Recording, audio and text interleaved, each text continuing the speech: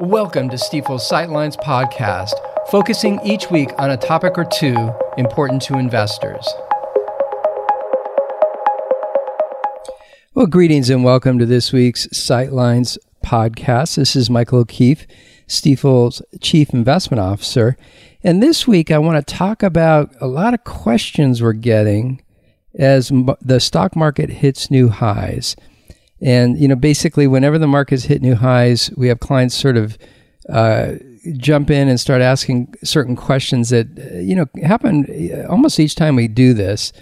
And so let me jump into that. We'll kind of get through a few questions and how we think about answering them. And the first is, of course, stocks have hit all-time highs. What's your outlook from here? And for those that have been listening, they know that our outlook remains pretty bullish. We're positive in the current environment. And it really relates to the various things that have gone on to drive recovery from the coronavirus pandemic and the shutdown that happened. So we're in a recovery phase, really. You look at things like, earnings. Earnings are expected to grow over 26% in 2021 compared to last year. Or GDP, consensus estimate, which has been increasing for full year GDP in 2021, is 6.2%, with still 4% in 2022, so well above trend growth. So we remain constructive on sort of market levels and a good chance of stock market going higher from here.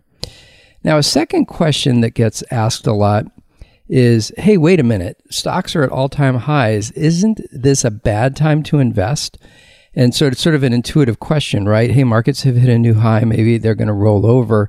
Maybe I should wait to invest. And so one of the things we do to sort of answer questions like this is to take a look at history. And we did a study going back a number of years and just looking at kind of the answer to that question. If we invested only on the dates that were all-time highs versus just investing sort of randomly on any day, how does the forward-looking performance look? And it will seem counterintuitive, but when we look at 1, 3, or 5 year periods, investing on an all-time high day actually outperforms the average of investing on any day.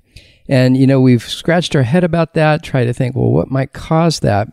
But I think the intuition is that momentum kind of begets momentum, meaning that when you're running along and you hit an all-time high, the drivers of that positive result it basically continues, and so it sort of drives the market higher. Even when we look over a longer term period, let's say 10 years, maybe it's not quite as good a return.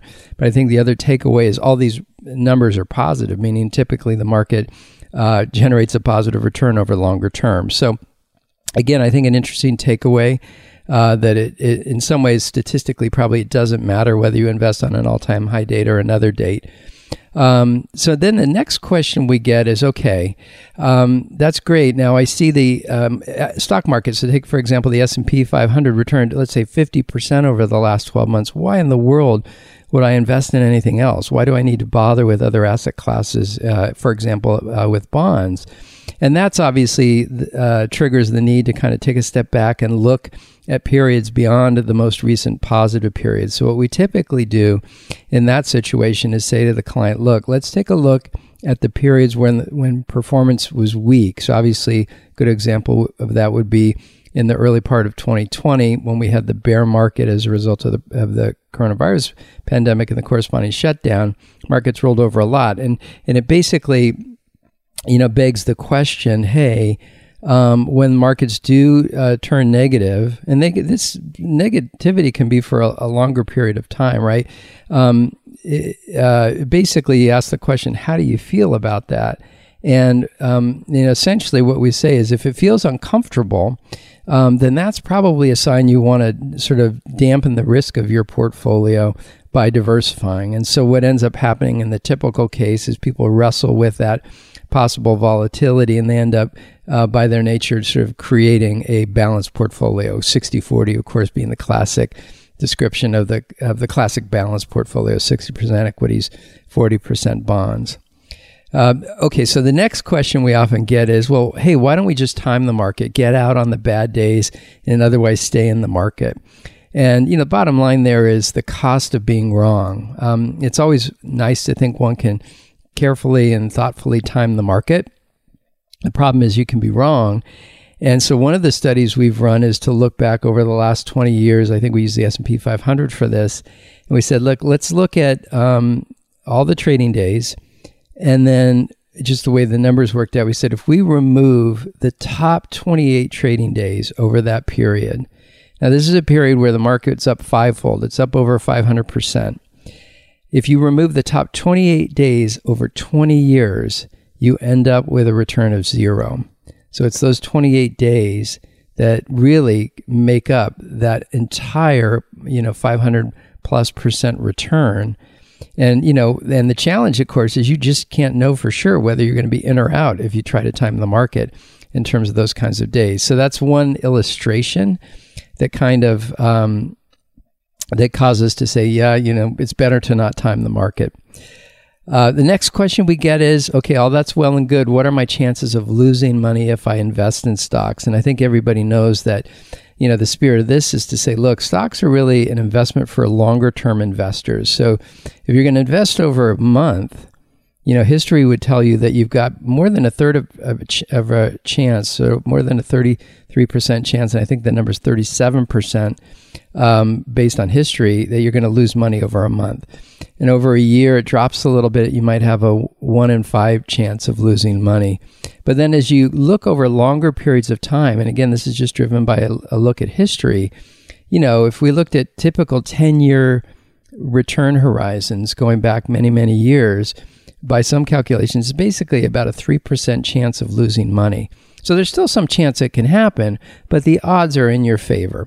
And so, the bottom line is that we are mindful that time sort of helps with the effects of volatility and sort of negative tails, if you will, in the equity market. And if you're a long-term investor, especially a very long-term investor, stocks are really going to be a good place to be, and the odds are in your favor, for lack of a better way to say it. Hey, so that's it. That's what we wanted to cover this week. It's nice to see the markets, it jumped around a little bit over the last few days, but bottom line is we're at or near all-time highs. It does trigger some of these questions. Hopefully this session's helpful to you as it relates to wrestling with them, and we'll look forward to coming back to you next week. Thanks so much. Thanks again for listening to Stifel's Sightlines. Be sure to subscribe wherever you're listening to automatically receive each week's podcast in your feed.